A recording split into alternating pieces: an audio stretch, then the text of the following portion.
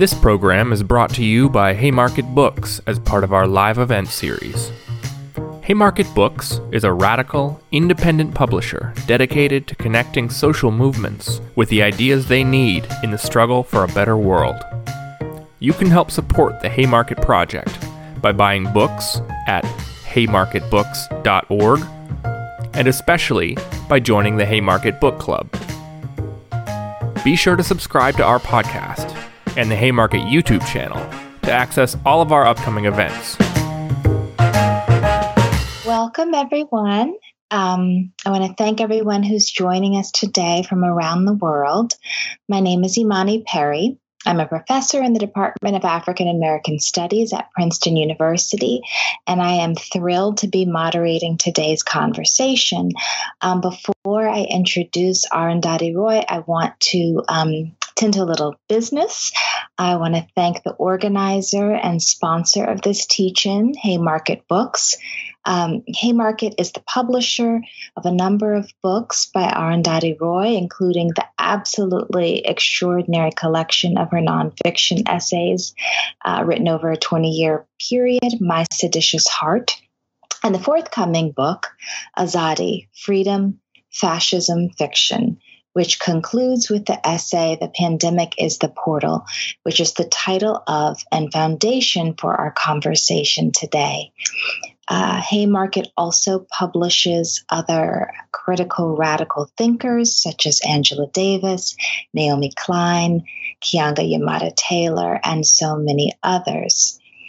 In this moment in which we are reckoning with crises, with suffering, with deep injustice, it's especially important for us to support critical thinkers, freedom fighters, and as part of that task, I'd encourage you all to buy books from Haymarket, to join the Haymarket Book Club.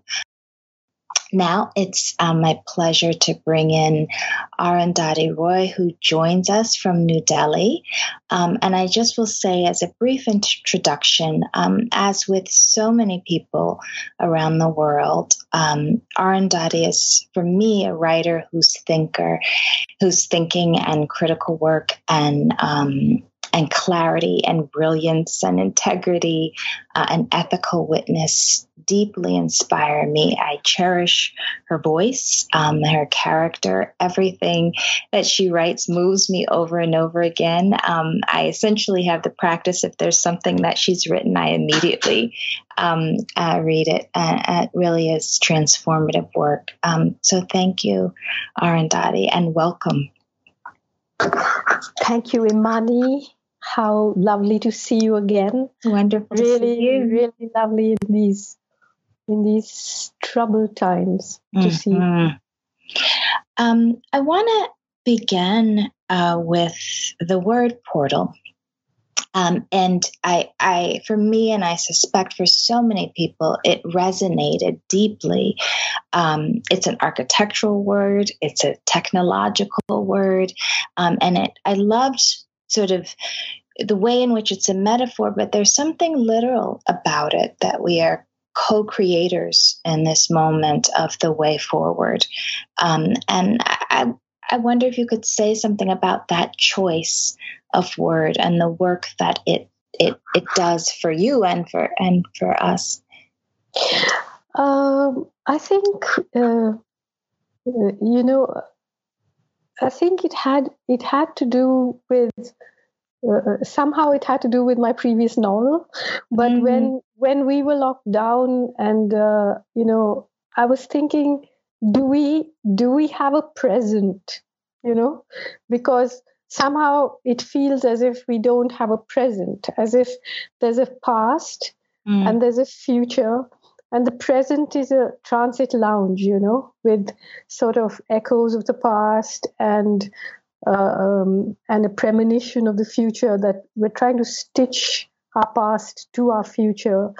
And we can't, because the present is a rupture. The present is and I was, when I said my previous novel, I was thinking about so much of it is set in a graveyard in which people live. It's not just a graveyard for dying, and there's a moment where I talk about the battered angels that hold the gates open, for people to come and go, and so for different worlds to meet. And I said portal because I think that, just as the world has been frozen in its place, and all of us, me and you and everyone who's listening and almost everyone else in the world is in a moment of contemplation and isolation, and perhaps able to think of a way of trying to undo the terrible wounds that have been inflicted by the human race on this planet that we live in. At the same time, there are people who are just the complete opposite of, let's say, you and me, who are preparing to move through this portal, deepening the injustice, centralizing the data, thinking of more and more ways of controlling and inflicting more and more damage. So I really think that when I said portal, and that I said we have to decide whether we want to walk through it lightly, or whether we want to drag the carcasses of our prejudice and hatred and data banks and dead ideas and dead rivers. I think, it was, I said we, when I know that even though I know that there's such a huge conflict in the world, and you can't use that word we easily. Yes. But it was in the hope that even the people who have so far colluded in bringing the world to where it is now will use this moment to think and leave behind some luggage and walk through it. And this, what you just said, sort of draws me to one of the things that I think is a conundrum of this moment, in that the virus itself betrays rules of borders and statuses, and that word pandemic is so powerful because it is it reaches beyond the boundaries of human creation, and yet we have an architecture of social relations that heaps suffering upon suffering for some, right, and allows for the creation of sort of some kind of form of protection for others, right? And I wonder, in this, as you say, this moment of contemplation, how we get to the point where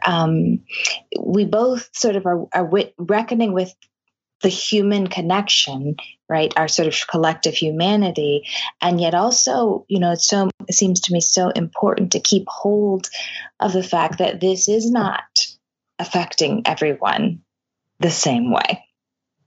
Not at all. Not at all. In fact, I think what it has done, this virus, is it's worked like a MRI, or like an X-ray on societies and countries, and exposed their bare bones and exposed their, almost in the same way that the virus seems to prey on people who have other illnesses and what they call comorbidities. It's doing the same thing socially and on societies. It is expanding and amplifying all the weaknesses, all the injustices, all the racism, all the casteism, all of that, and in trying to and it's also exposing a kind of well, in the US, I mean, for example, you're reading more and more in the US, in the UK, how it's affecting African American communities, immigrant communities, much more than others. In India, something else has happened, which is that the virus itself has not made itself so manifest yet here. Although you can't trust the numbers because we have one of the lowest testing rates in the world. And what a lot of the tests seem to suggest that it's asymptomatic here, which you don't know. I mean, is it right? Some people suggest it's a more benign strain.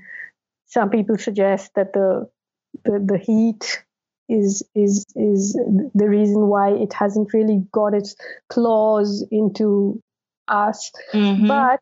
But the steps that were taken towards handling a crisis that has yet to come has created such a huge crisis in itself. And that crisis has affected the poor in unimaginable ways. Unimaginable ways, So both cases, the cure as well as the illness in America or in Europe, it's the illness that has exposed disproportionately how unjust those societies are. And in India, it's the steps towards dealing with the virus that has done the same thing. Can you talk a bit more about how that's manifest in India, the sort of the response to the virus itself, how that's unfolded? Well, a few things happened, which is that the first case of COVID was recorded here in India on the 30th of January. But between the 30th of January and right up to mid-March, nothing was really, nobody paid any attention. There were other things to do. There was a huge crisis, a political crisis in India because of the anti-Muslim citizenship law that had been passed in December.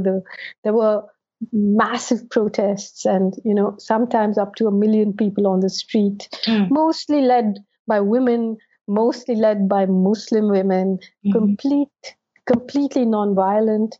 And it was in a way, it was a very exhilarating moment here because suddenly you had people come out to defend an idea of India, of diversity, of secularism. You had poetry and music and a kind of a fluorescence of resistance that filled your heart, And this moment, culminated in a massacre in Delhi. Hindu vigilante mobs backed by the police attacked working class Muslim areas, and about 50 people were killed because people were prepared for this attack and fought back, and those bodies were still being pulled out. In fact, the killing happened while Trump was here. So Trump arrived in the last week of February in India. COVID was already making its way, but you had 100,000 people to greet him in some stadium, and 1 million people on the streets, and so on. But then, on the 13th of March, the health ministry in India said there was no need to panic, and it wasn't an emergency. But on the 24th of March, at 8:00 at night, the Prime Minister came on TV and gave this country of 1.38 billion people 4 hours notice. That means from 8 p.m. to midnight. And he said there's going to be a lockdown. Everything would be shut. Mass transport would not be available to anybody. And that was it. So the next day, suddenly the cities of India, it was as if there was a chemical experiment, and the hidden peoples, the working class people who are crammed into the outskirts, into Dickensian tenement-like buildings, cramped quarters, which are actually factory floors, people working in the construction industry. And I'm talking about millions of people. It was the 24th of the month. They hadn't got paid. The landlords told them they wanted their rent. There was no mass transport. And these are all people who are basically from villages, from the countryside. who are young men who come to work in the city to supplement the income which has just dried up in the agrarian economy, and they had nowhere to go. They had no food, no money, so they began this trek back home, like hundreds of kilometers. So suddenly you woke up and you saw this kind of biblical exodus of people just walking, of mostly men, but women and children walking these hundreds of kilometers to get to their villages. I have a media card, so I went out and walked a little while to the border of the city. I spoke to people, and it was then there were so many videos that I don't know if you saw them of people being brutalized by the police, not just beaten but humiliated, made to frog jump down the road. Others were caught and hosed down with chemical. Some people who had been walking for days were stopped and told they can't go. They must go back to where they came from because they would be, spreading the virus. Some people, after days of walking, reached their villages but weren't allowed in. And that situation remains as such right now, where you have a hunger crisis, then you have this hatred crisis with what is happening with the Muslim community. You have an unemployment crisis, which was already a crisis before COVID started, and you have this authoritarian lockdown where the prime minister of this huge country, without even consulting the chief ministers, just unilaterally ordered this lockdown. But now the real problem is, how do you unring that bell, because the situation just convulsed into in a way which is very hard to know how to come out of. And sorry, the last thing is that India was already a country reeling under a health crisis. You have like 25% of the tuberculosis cases in the world in India, which is millions of people. Every day, about 1,400 people die of TB. You have malnutrition and little children, almost a million children, something like 800 and something thousand children just die of dehydration and diarrhea. Now, this huge health crisis, which and over the years, of course, just like in the US, public health has been privatized. So now you have 20% of the public health system trying to deal with this massive crisis, and these health issues have all been put on hold. So today you can't tell the contours of the real crisis of what is going on. Yeah. It's one of the things that I so appreciated that you wrote about is the manner in which sort of there's something about the U.S. that has been revealed to the world in this moment, and the thread, that description you offer there, what becomes clear is there's a thread of connection for working people all over the globe with what the ways in which this virus is sort of stacking upon them, right? And one of the things that I have been astonished by, just sort of watching news, both, nationally here in the States, but also internationally, is that even as that's happening, we're being sort of very frequently fed this almost like sort of idolatry about markets and economies, and then this sort of the institutions that we are supposed to have this kind of worshipful relationship to, right? This idea that one has to support this world of business that already doesn't tend to the majority of people around the world. And so that I think, that it reveals that there's a demand, requirement at this moment that we have to re-educate ourselves, right? What to have faith in, where to place our energies, and at the same time, there's this urgency, right? So that we have this, as you said, it's a moment of contemplation, of potential transformation, and it also feels as though there's this urgency that we can't wait, and it's another one of those push pulls of the moment, right? And I'm wondering sort of how you, distribute your attention or your communication, and especially as we're so isolated, about how to both sort of serve the potential transformation and also deal with the immediacy of the daily suffering.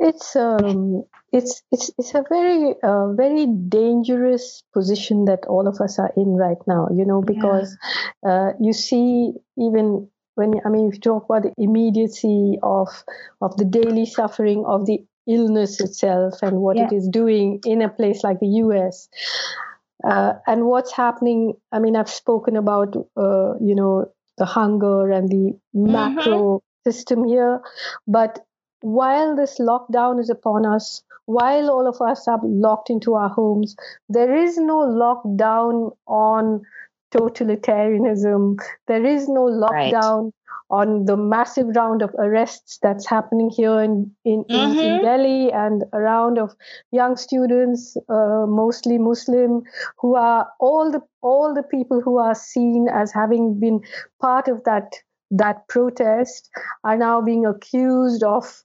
murder and of all kinds of outlandish things and being put into prison. But I think what you're saying, Imani, is very important, because I find myself wondering if one can dare to wonder about this. Yeah. But while everybody is so freely using the vocabulary of war to speak about this virus, and I keep thinking, but war is about killing people, and presumably what you're doing is supposedly about saving people. But I think it has to do with the constricted and strangely peculiar imagination where we and especially Western society, contained inside its ideas of itself as civilized and progressive and all that, is folded in the idea of annihilation. Yes. Contained in the nuclear weapons program, in the chemical weapons program, in the biological weapons program, and the constantly held out threat of annihilation of whole populations, whole landscapes, whole ecological systems, in order to be able to extract what the capitalist market needs, right? So we already know that those wars have filled the world with refugees, and they have been so cruel. The kind of bombing of Iraq, of Afghanistan, the sanctions on Iraq, where here we are scrabbling around for a vaccine for this virus, whereas when the sanctions were on in Iraq, medicines were denied to people, and hundreds of thousands died, and that was considered a fine strategy. So how do you really think about the fact that these very people, this very formation that is dealing with this pandemic and trying to save people, as they no doubt are in whatever way they are doing in hospitals and using bailouts and money and all of that, that same power structure is prepared to race towards creating a climate crisis which will make the coronavirus look benign, Mm-hmm. What are we supposed to think of that intelligence? So can we communicate to human beings that if you're suffering now, you've got to walk through this portal with power and say, we don't want this earth to be destroyed. Can we collectively, because it's not going to be given to us like a cut fruit to eat. We're going to have to fight for it. But to fight for it, we're going to have to realize that this suffering is going to be manifold. Many times over. If something doesn't change at the policy level, not just at the level of boutique, let's all be vegans or whatever. Right. Has to change at a policy level. Yeah. And how are we going to make that happen? Mm-hmm. So that is actually immediate. It's not, even though it sounds huge, it's actually a very immediate moment that we do have to seize, because the plans to do otherwise are on full time. Mm-hmm. Absolutely. Yes. Right now what's happening is that national authoritarianism is colluding with international disaster capital and data gatherers, and they are preparing another world for us, which will be, if corporate globalization was advanced capitalism, now we are going to move. Now they would like us to move into an even more advanced version of that, where you have, the Gates Foundation more or less owning WHO, deciding public policy and how to make massive profits out of whatever protocol is going to be rolled out to deal with this epidemic, and that will involve data gathering and surveillance. And if we were sleepwalking into a surveillance state, now we are panic running into it, because this fear is being cultivated in us, Well, that, and there is that, for me, the,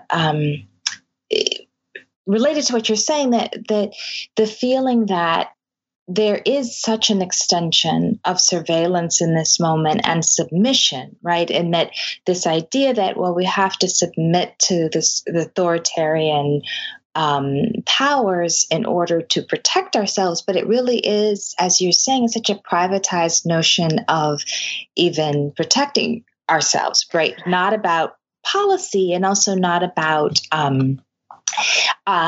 the earth as a whole, right? This shared space, right? So that, we agree to being surveilled in every possible way. We accept the rules even when they're illogical. And in India right now, it's really there's a sort of app that the Prime Minister asked people to download called the Arogya Setu, and it's the fastest downloaded app in the world. There's 60 million people or something downloaded it very quickly. It was developed. The ideas of privacy or any kind of protection of your data barely exist. But the thing is that if you, maybe because we are writers, we are alert to the use of language. But to me, it's terrifying when I read the papers and I read people who may or may not have the virus referred to as suspects, right? The Home Ministry sent out a circular saying, when the lockdown opens, if a person joins an office and is found to have the virus, they will be criminally prosecuted, and so will their boss. Okay, so now you have people who are asymptomatic, who have no idea that they're ill, and now they're going to be criminalized. Or you have another circular which says that the workers who were walking home, who were then stranded or couldn't get home or remain in the cities, they will not be allowed to go home when things open up, but they will be checked, and if they do not have the virus, they will be profiled. Their work skills will be profiled, and then industries which are allowed to open can use them. So you see all this being put into place. It's extremely disturbing. I mean, if somebody is going to be checked if they're well or not well, yes, if they're well, why can't they go home? That's what they want to do. But no, so this kind of putting into place of these notions, which would just have seemed outlandish some time ago, we rush to embrace them. We rush to embrace our own electronic incarceration and humiliation in ways that are very, very, very, very disturbing. It's fascinating to me that on the one hand, there are these new, technologies of incarceration.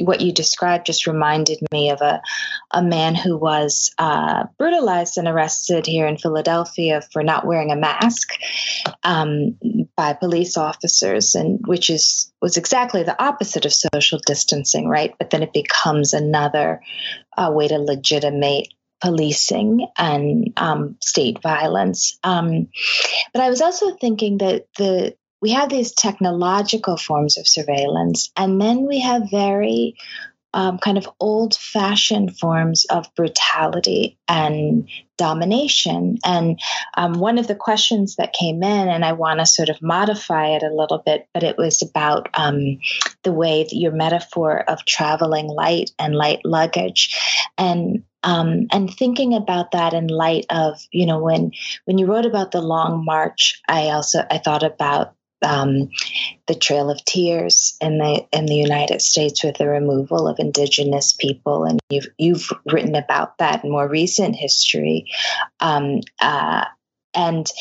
also the transatlantic slave trade and forms of deportation and the partition, right? That there's this physically moving people about, so I guess the question is how you are in some ways subverting that with talking about traveling light, right? A different kind of movement that has a resistance to it. Yeah, and not just, obviously that light was a metaphorical light, because in truth, when you look at real travel, it's the rich who travel light, right? The poor take everything with them. You have to take all your belongings. Yes.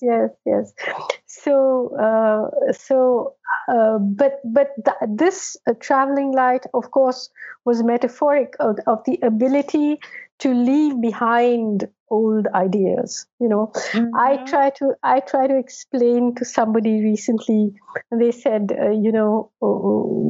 can you explain what that means? And I said, many years ago, a few years ago, I wrote about the kind of war that's taking place in central India, where the government basically has handed over forests, rivers, mountains to mining corporations, infrastructure companies. And these are all indigenous people's homelands, which in fact is illegal to hand over, but they have been handed over. And so there's actually a war, a guerrilla war being fought there, And I, of course, I had gone into those forests and spent weeks with the guerrillas. But one of the things that I learned was, to fear the flat-topped mountain, because the flat-topped mountains usually are bauxite mountains. And bauxite is this porous stone that's on the top of the mountain, and it actually works as a water tank. So when it rains, it stores the water, and then the mountains basically let the water out, and it nourishes the plains where food is grown, and so on. And so I wrote saying that there are two imaginations. One imagination that bauxite is worth nothing in the mountain. You have to take it out of the mountain, right, and then you have to sell it. And it's, of course, how you make aluminum. You need bauxite to make aluminum. And for the other imagination, the bauxite is only worth anything inside the mountain, where it's serving its purpose. And so that essay, I ended with the question, can we leave the bauxite in the mountain? Yes. Can we arrive at that intelligence? It's an ancient intelligence, but can you, because unless we can come to that, at some point we will be forced anyway to think of it when the resources run out. Resources is a bad word to use for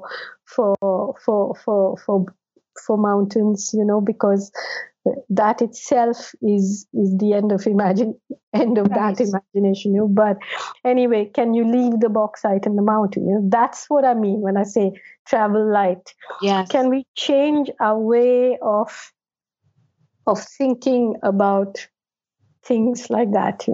Yeah. I just have, I think that is so incredibly profound, especially now as we witness the earth healing itself because of there's less pollution and the animals are roaming more freely. And there's something that the absence of the ways in which so many industries have slowed down, you begin to see almost a kind of regeneration taking place. And then on the other hand, in a place like coastal Louisiana, where there's an area that is referred to as Cancer Alley, where you have the highest rate of death because of the consequences of all of the environmental destruction from the BP oil spill and years of these extractive technologies. And I think, right, that can we transform the imagination. And this moment is so profound. And what many of the people who are writing in with questions are also asking a related question, which is sort of how do we help people imagine working together across the boundaries of the nation state, right? So there are these specific events and times and places, but the lesson they teach is repeated, right, all across the globe. It's actually very difficult, because as the virus has jumped over international borders, like international capital jumps over borders, yes, but it incarcerates people. It only works if you can incarcerate people and drive in the drive for profits. You can keep undermining how much you pay labor and so on. So in a way, it's strengthening nationalism and nation-state borders. We think of the virus, what's happening in America, what's happening in Italy, what's happening in Europe, what's happening in India, what's happening in Kerala. Everything is. We break it down into units, which are how the earth has been divided by human beings, how the earth is policed by human beings, But ultimately, what is happening now, is the fear of what this virus has done, I suppose, is to fear the long supply chain, So there's a sense in which people are now wanting to be more self-sufficient, once again, within the borders of the nation state. But within, let's say, a country like India, which is really a continent and not a country, you see, I imagine that people, these particular workers, for example, who have been treated like property, so badly, are they going to?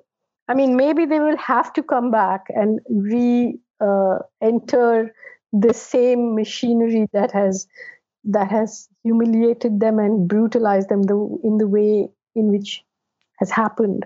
But on the other hand, for the last 20 years, one has been writing about the fact that you are, brutalizing the countryside and pushing millions of people into the city where you can control them, where you can monitor them, where you can depoliticize them, In India, in fact, the countryside has been often where the great resistance movements have risen, So can we actually reconnect to the land? To me, is a very important question, because what has happened with the market is that you have disregarded what land can do. I mean, in Kerala, you grow rice because that is what that land supports. But now you want to grow rice in the desert where there is no water. So you build a dam, you take the water there, then you salinize the desert, then you don't know what to do with the water. So your people are growing cash crops for the market, but they're not growing food that they can eat. There are so many kinds of grain that have disappeared, though they're so nutritious, because that's not what the market wants. So are we going to? I mean, I think this churning should make us ask all these questions. To me, I've always said, that for 20 years or 22 years, one has been writing this. So when someone asks you a question like, okay, so what is the alternative? I say that's a great violence, to ask like that, because the world is where it is because of the millions of decisions that were taken. And for each of those decisions, there could have been another. For each big dam that was built, there was another solution. So we'll have to undo it like you undo knitting, like stitch it. Unstitch, Unstitch,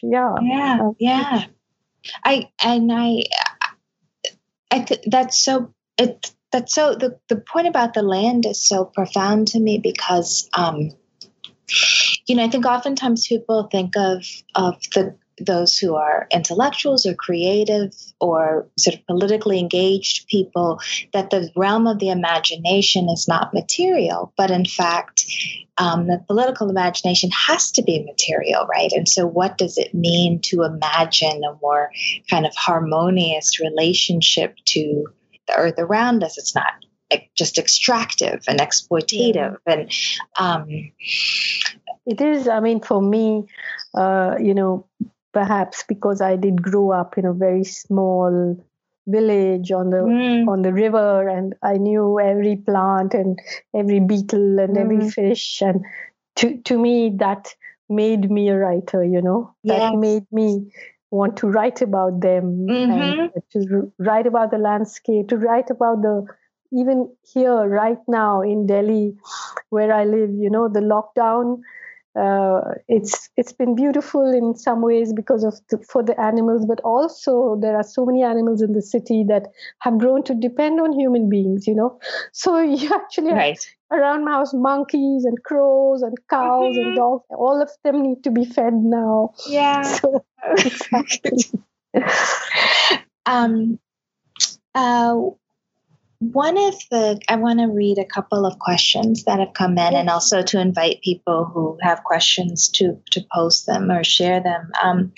And one of the questions, which I think is so profound, by coming from someone named Heather. She asks, can you talk about your process of writing when in grief, when watching people suffer, feeling intense emotion and observation?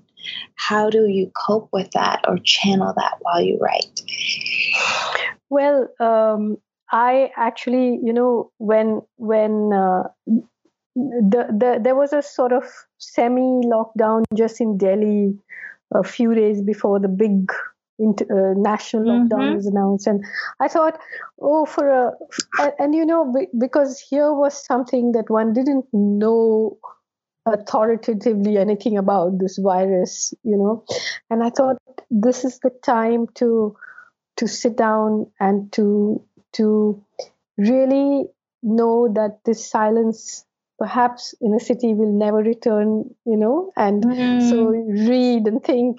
And then when the big lockdown was announced and this exodus began, I just lost my equanimity. I just lost my peace of mind. I went out and I came back haunted. Anyway, I'm a pretty haunted person, Yeah. But one thing about me as a writer is that I never shy away from feeling. I just dive into it, and I feel grateful that I can feel, because I feel that one of the worst things can be when you stop feeling. Yes. So I feel like I live in this world without the protection of even my own skin, like there is no separation between me and the world, and that's really important. Right now I feel so many things that have been done to people, and so many debates that have happened in the near past, of debates where people have put themselves into silos and then somehow undermined all forms of solidarity. And I now feel now more than ever, we have to feel each other's feelings, fight each other's battles, and howl and write and think and not protect ourselves, but protect other people, know? Yeah, absolutely. And I think part of what I feel when I read your work and for me is also part of what I try to live, as that the writing itself is, in a sense, with the grief. I mean, it is, and with the hope that it is part of that encounter with what it means to exist, right? It's not just a matter of sort of a productivity that is separate from that. It is. No, in fact, for me, writing is thinking. So I write in order to think. Like, it's not a product. It's not. It's almost talking to myself and trying to structure myself. And the only way I can do that is when I write. Sometimes I think that the only reason I write is to stop, is in order not to lose my sanity. Otherwise, I would be a crazy person. Yes, absolutely. Another question that came in is, can you elaborate about the intersection of the pandemic with military occupations in Kashmir and Palestine? That's another very important subject, because in Kashmir, the Kashmiris know how to be locked down, because they were locked down in August when Kashmir's special status was abrogated, and locked down under the most dense military lockdown in the world for months together. And they had just begun to ease the lockdown when COVID came, and so now they're in a sort of military lockdown and a political lockdown and this viral lockdown.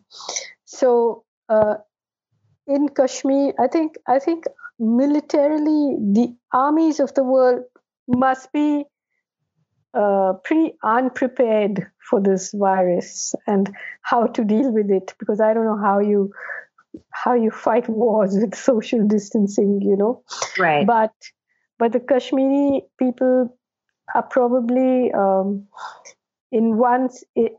the first time ever, probably more prepared, and they know how to deal with it better than Indians. But also, as I said in that piece, the pandemic in India, a lockdown has meant not social distancing, but physical compression. People are crammed into slum. I mean, in Mumbai, you have the Dharavi slum, which has about 1 million people crammed into 2 square kilometers. It's compression, 200 people to a toilet. So what sort of a lockdown is that? It's the middle classes are socially distancing, and although that's a very ugly term in a community that practices caste, so we say they're physically distancing and locked into their homes, but the poor are physically compressed. But in Kashmir, there is, there's more space. I mean, people are not living in the same ways in which in most places of India the poor live. There's, people have homes and space, but it has to be an incredibly confusing time for them, because this maybe is a lockdown that they don't resent so much because of the illness, but it is the basis of it is kind of has probably come at a time when they were still stunned by what has been done to them. And what's happening in Kashmir now, just like what's happening in the rest of India, that the machinery of the occupation, the machinery of putting in place this sort of digesting of Kashmir into the body of India, that there's no stop to that. And and thousands of them are still incarcerated, still in jail. All of that is still going on. It's interesting that the point you made about physical compression made me think about, the prison situation in the United States, which is we have the most incarcerated population, and African Americans are the most incarcerated people on the planet, and that the solutions are either this, the reality is this intense physical compression where the virus circulating with virtually no medical care resources, or, total lockdown in cells, right, where people are isolated in a way that is literally destructive of one's, psychological or emotional well-being. And one of and that point made me sort of think about one of the questions that came in sort of differently. And the question was sort of, how do we safely protest against this wave of fascism or this moment of authoritarianism? And I thought about it, and I said, well, maybe one can't do it safely, right? That safety can't be the imperative, but I do wonder about how one witnesses and participates in protest and in this moment across these differences and with all of the boundaries that are imposed, by the lockdown or the physical distancing or the. Well, I think that this point you make about prisons is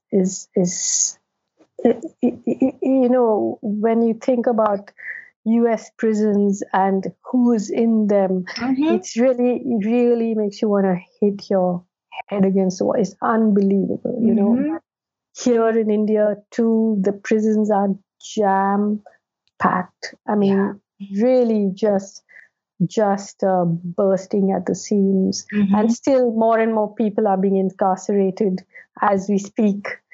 How do we protest? Well, I think what we're doing now is important, and I think it counts as protest. Yes. Which is to understand what is being done to us. That is the fundamental and the most foundational first step.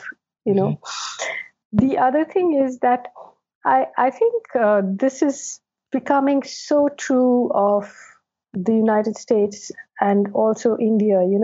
We've begun to think, not you and I, or not maybe people listening, but a lot of people think that democracy equals elections, and this is the stupidest thing that has happened to us. Yes. Where, elections are just one part of it, and one has to just look at, sometimes I just look at it as vote for the enemy that you want to have, like absolutely, not vote for some person you like or believe in, because that's hard. But the rest of the time, what do we spend our time doing, and I think we have to, I mean, it's a very difficult thing to know now about how to protest at this point of time, but this point of time isn't going to last forever. You cannot have a lockdown forever, and nor is this virus going to be around forever, for sure. It's going away. And that's when you have to, you really have to understand the business of digital surveillance and of, like, for example, I find it incredible that at this moment, when the crisis of COVID came to the United States, there was somebody who had been talking way before it came about Medicare for all. Absolutely, yes. That was Bernie Sanders, and he wasn't even considered a viable candidate. Why? Right.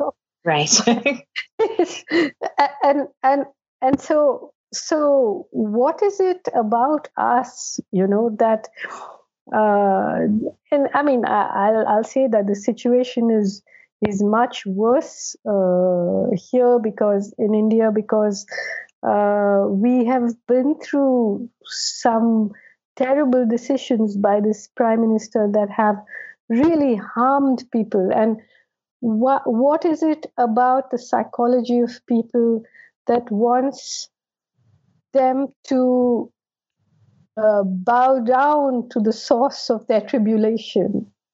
That is amazing.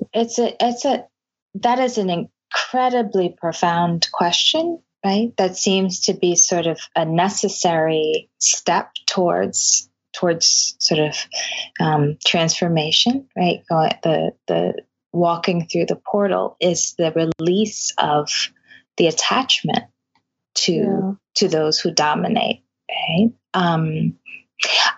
I wonder, why would any woman in the United States vote for Donald Trump? Right. After all that he has got to say about us. But they will, and they do. So there's this tension, I guess, because on the one hand, right, there are those commitments, and then in the last couple of weeks, in the States, and I think and I've seen some of this in the UK as well, people are changing pretty rapidly politically, right? So that, for example, Medicare for All is now seems, I've seen people who were very critical of it in the public arena now seem to embrace it, right? There's this trigger that this moment produces. And I guess the question is sort of how to extend beyond the immediacy, right? This virus won't last forever, to it allowing people to it being a kind of a lens through which to sort of look prospectively. I don't know how that happens, but that seems to me to be part of, right, the idea of the portal. another question that was asked is, and I think, many of us just seek all of the answers to every social problem to you. So I apologize for that. But that I think is a good one, which is, to talk about the police state. And this question is specifically about India, but there are versions of that all over the world, right? The expansion of a police state, and the way in which it makes it so difficult to express varying opinions and creative ways of imagining the future, with a very real prospect of being disappeared, or or literally, right, or figuratively, right, sort of, and both the decision, but also, how do we make wise choices about how to resist?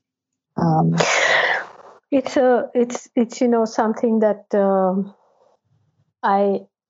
I mean, obviously, someone like myself, every full stop, every comma, everything you say, the kind of attack is just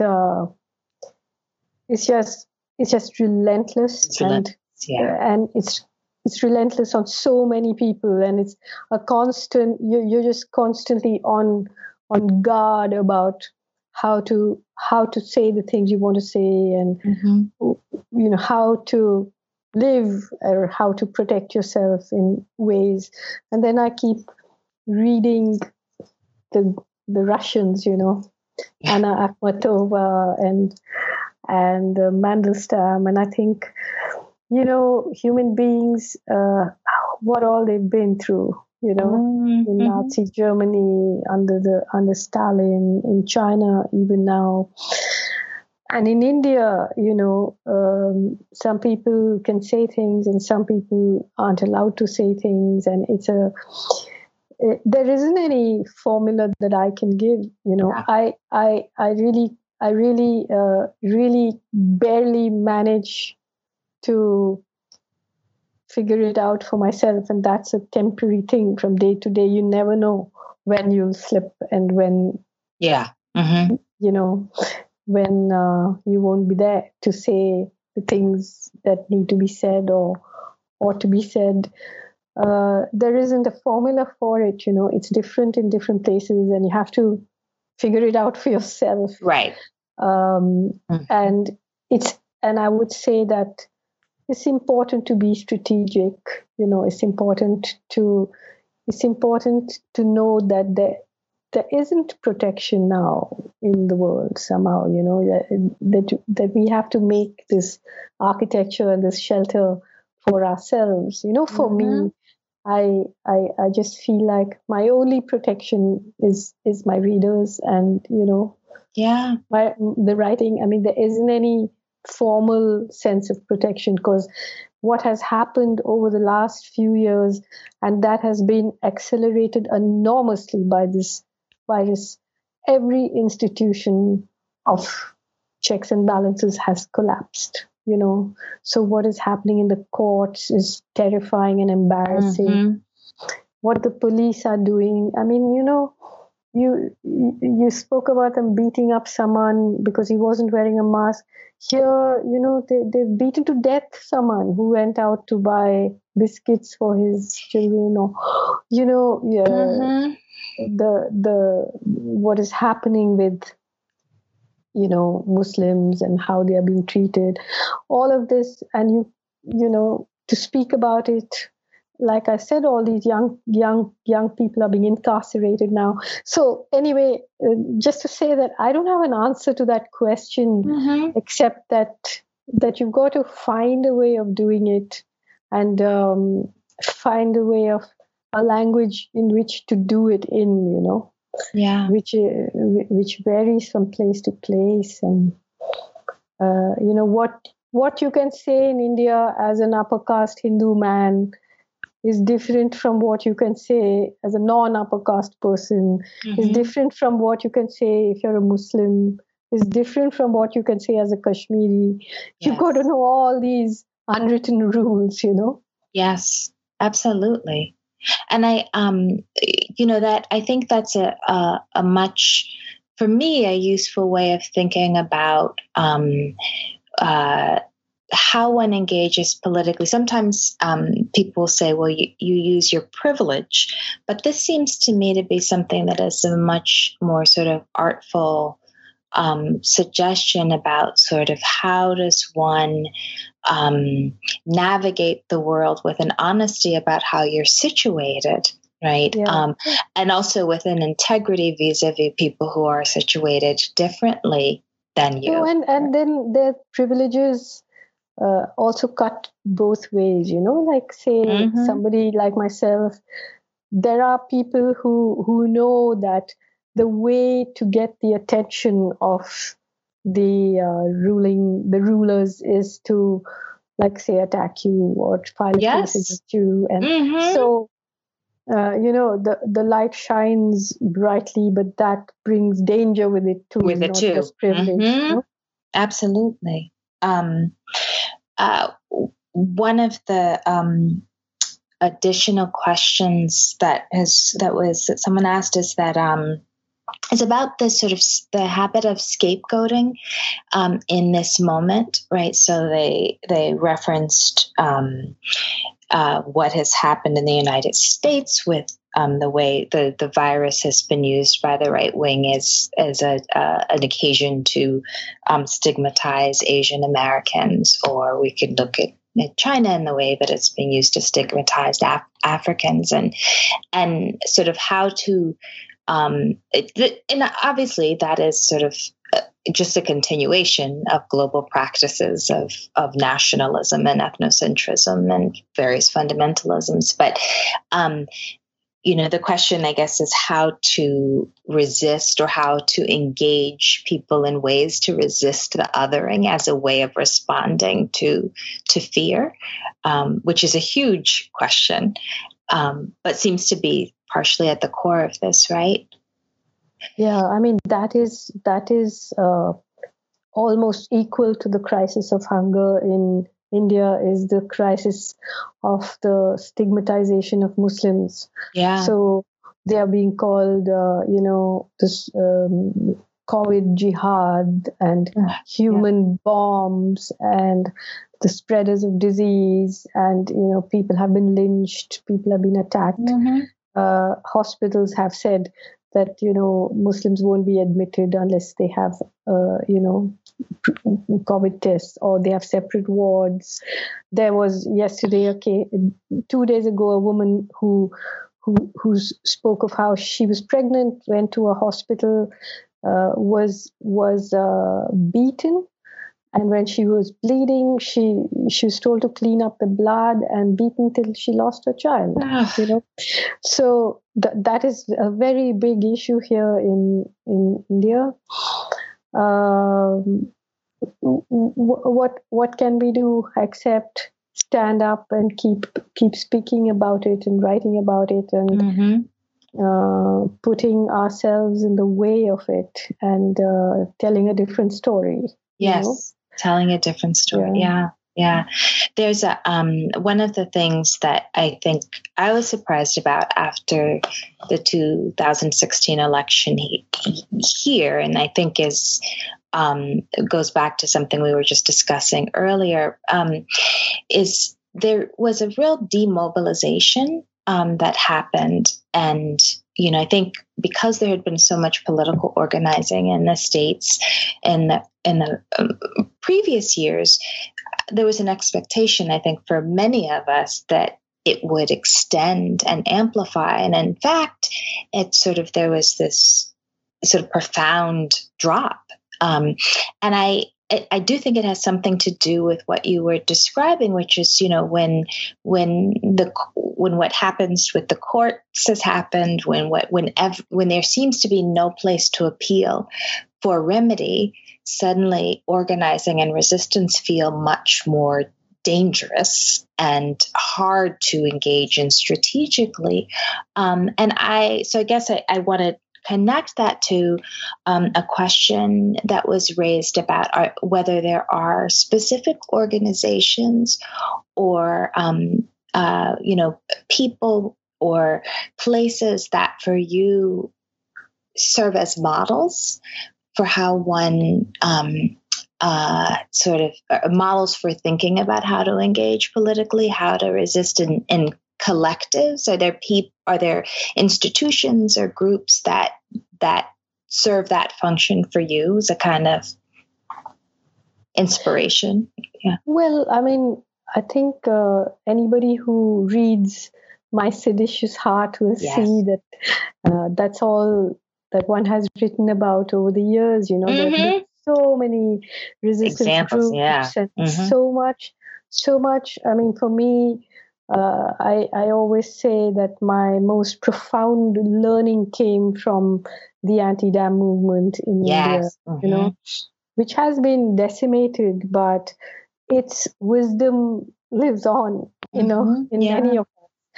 There have been, as I said, I spent time in the forests of central India where this guerrilla war, mostly waged by indigenous people,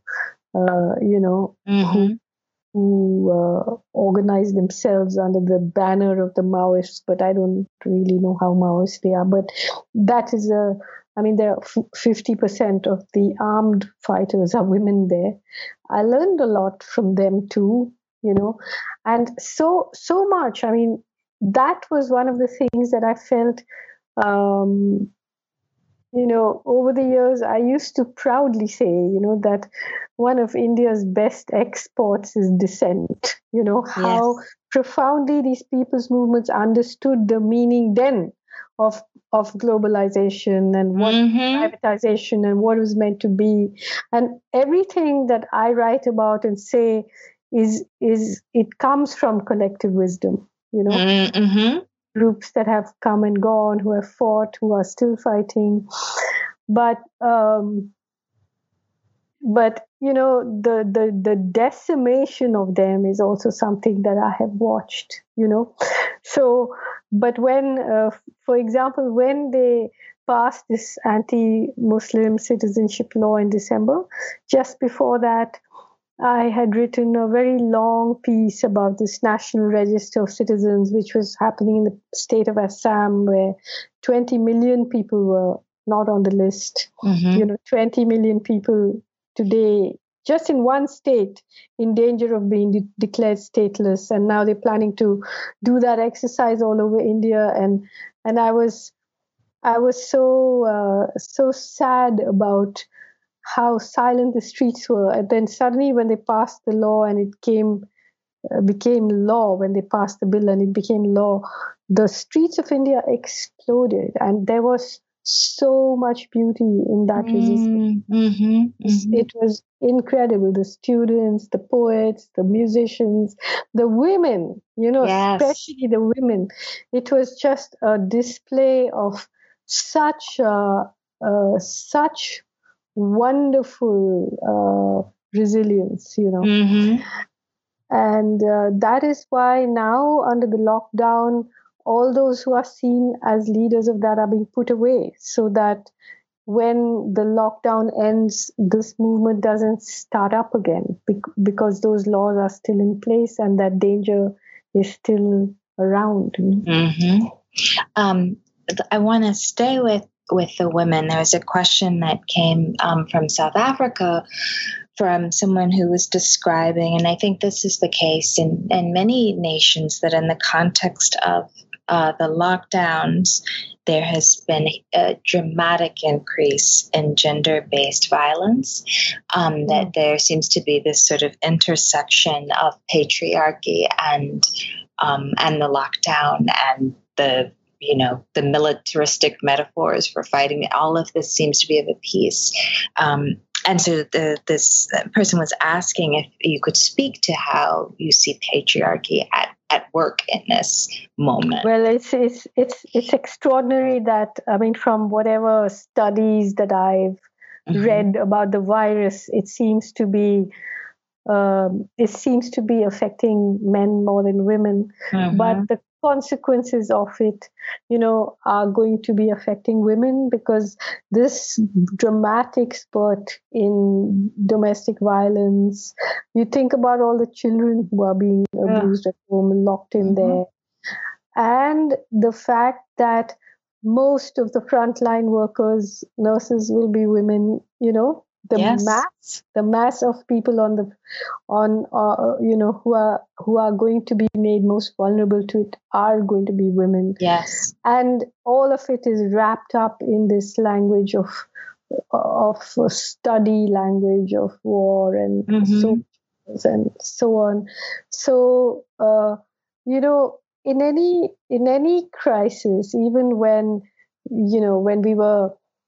I was talking about the anti-dam movement or movement against so much displacement that was taking place in India, ultimately, obviously, the most vulnerable people take the biggest hit, and so part of what I was saying of how this virus exposes the disease or the illnesses or societal illnesses, along with exposing what happens with class, what happens with sectarianism, what happens with caste, is what happens with women. Yes. Very much of a piece. Yeah, it is extraordinary, right? Because this is an illness that demands care. And to use a war metaphor in the context of it being a moment that requires the kind of work that is often seen as feminized, as less important, but is actually the most essential work, right? To care for. And one thing I think we should also say, I mean, although this is not an answer to a question, it's just a thought that I had, which is that, perhaps this is the first pandemic that is taking place in this kind of connected, digitized era. And therefore everyone's panic and everyone's half information and everyone's quarter information is feeding into these huge policy decisions, which are not based on real evidence. That's right.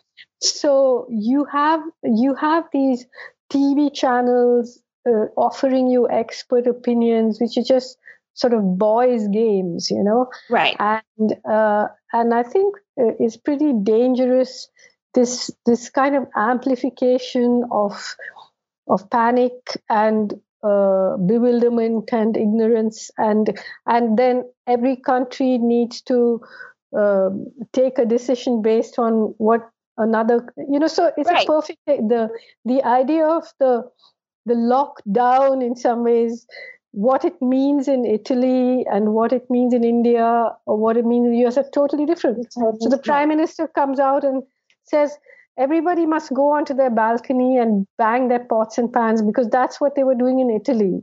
Right. But in India, you're talking about very few people who have balconies, and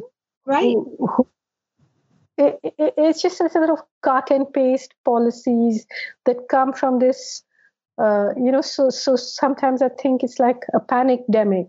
Right. Oh, that's, absolutely. And then as I think connected with that, the sources of our information are so often driven by a profit motive. So there is a way that panic is lucrative, right? Because it keeps us watching, right? And so that's.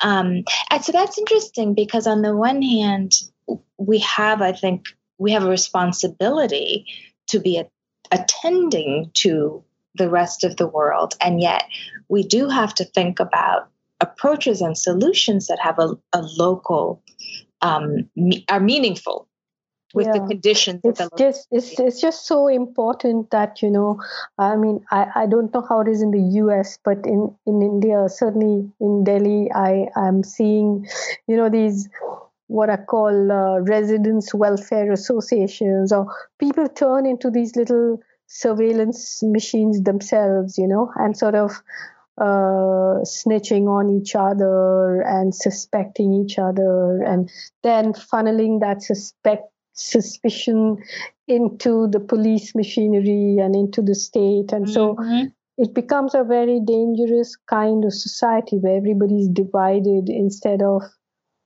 not, and I think the other thing is happening too in some places. There's beauty and solidarity and help, but in a place where things are already so fraught,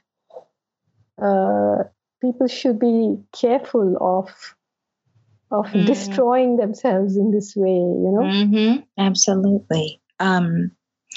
This is a beautiful question, which is about how do you cultivate joy in the midst of all of this, right? And sustain it. Well, see, I don't think joy should be cultivated or sustained. Okay, there you go. It's something which one has to know is ephemeral. It isn't something that you can except in property. Except when they tell us that we can own it and make it permanent in advertisement, but otherwise it's something which I think is really important. I think it's really important skill to have the radar and to recognize what it is that truly gives you joy, and to know that it's ephemeral. You can't hold on to it, but that's why it's so beautiful when it comes and it goes and it comes. But like I said, as a writer, especially as a fiction writer, I value every feeling. Yes. I actually just, I think, sometimes the modern world has been sold this idea that somehow we are entitled to happiness. We're not, that's a ephemeral thing. And yet to be unafraid of feeling somehow is a powerful thing, Yes. Sometimes grief can just tear you apart, no? But I don't know, maybe sometimes I think that perhaps because feelings and this is the alchemy of the work that I do, that I write. So maybe that's what makes me say this, because there's a way in which I can do something, which helps me, which doesn't break me, even when the grief is very acute. Whereas perhaps if I didn't have that exit, that ability to write it, I may not be saying these things, but I don't know. Well, I think that there is something very bourgeois and Western and particularly American about the idea that you can evade discomfort or create a life without suffering, which is oftentimes sort of a life of things, right, and distraction. That there is that some degree of discomfort is unavoidable, and it that what you described about writing is also about sort of living a life that has meaning, right, or that which is different from happiness, but and is sustaining in its own way, even in the most painful moments. Yeah, I mean, it's like I know and remember with great affection and love, being in the most, let's say, sometimes dangerous and sometimes very, very tense situations, whether it was when we're walking through the fields and go early in the morning and capture a dam site, like huge numbers of villagers, women, and the police are there and everyone is getting arrested, or whether it was when I was in the forest walking with the comrades. or whether you're in Kashmir, there is never an absence of humor. There's never an absence of, there's even though there's always the tension of the struggle, but there's, everything changes all the time. It's never that it's just one thing, everyone's not just fighting with a stiff upper lip. Yes. There's always something ridiculous that happens, and everyone just cracks up, even though you know that the next moment it's not going to be good for you, but whatever. Yeah. So I think that's also part of traveling light, not wanting to build anything, not even like a tower of happiness for yourself, right? Yeah, right. And well, I think, and I don't know if this is a term that you would use, so please correct me if I'm wrong. But one of the things that I deeply appreciate about the way you write is that you attend very carefully to particular crossroads, both in fiction and nonfiction, and it in such a way that it is.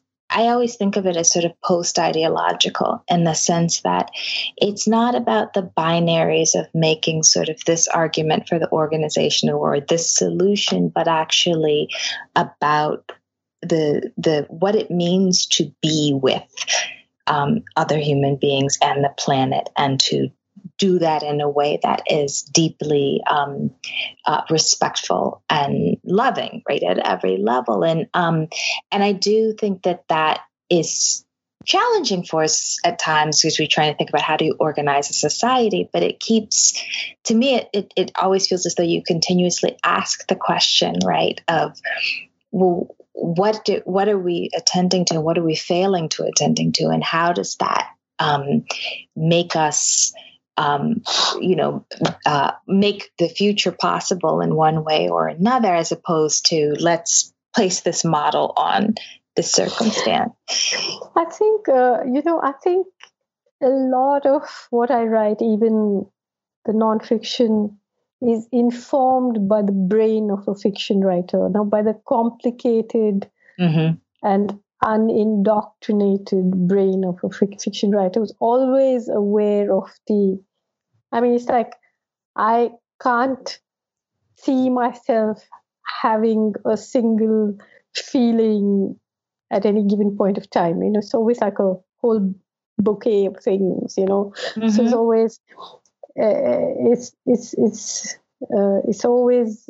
it's always that complex negotiation of what's going on, and to be aware, or maybe even, as a person who studied design or architecture, you're always aware of all the things that go into a particular moment or a particular thing that you look at, or all the colors that go into one color. Yes. Into the making of one color. So it's yes, I think there's that when you tell a story, and even my nonfiction is always the telling of a story. And when you tell the story, then you see everything around somehow, it's a way of seeing. Yeah. Are there particular writers or stories that you're returning to as you think through this moment?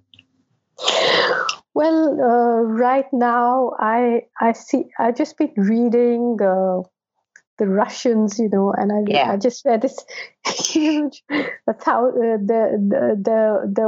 there's this Russian writer called Vasily Grossman, and he wrote, for the first book of his that I read was called Life and Fate. It's like the War and Peace of the Second World War, but I found it incredible. And then now the book that preceded it, but was only recently translated. It's I was sort of immersed in this universe, just before, of course, I wrote The Pandemic is a Portal, and it became so. I think I'm reading people from another era, but not, somehow dissolving in another time. But to see how complicated and what human beings went through and have been through, we're not the first to go through what we're going through, but I think the condition of the earth was not something that was in such crisis earlier as it is now. The idea of oceans full of plastic, of ducks and wild geese with oil stuck in, oil slicks, and dead rivers. These things are, difficult to, while this pandemic is raging, Trump has given orders for the moon to be mined.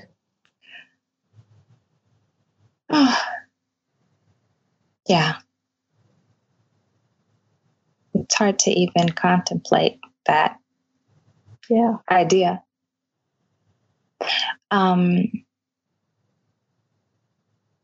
Are there, we're about at time, I guess, and I want to thank you so much for both your piece and for having this conversation. And I am waiting with bated breath for the book. Are there, I guess, things that you'd want to say to that we haven't covered, that the people from literally all across the globe who are witnessing this conversation, you'd want them to think about or attend to?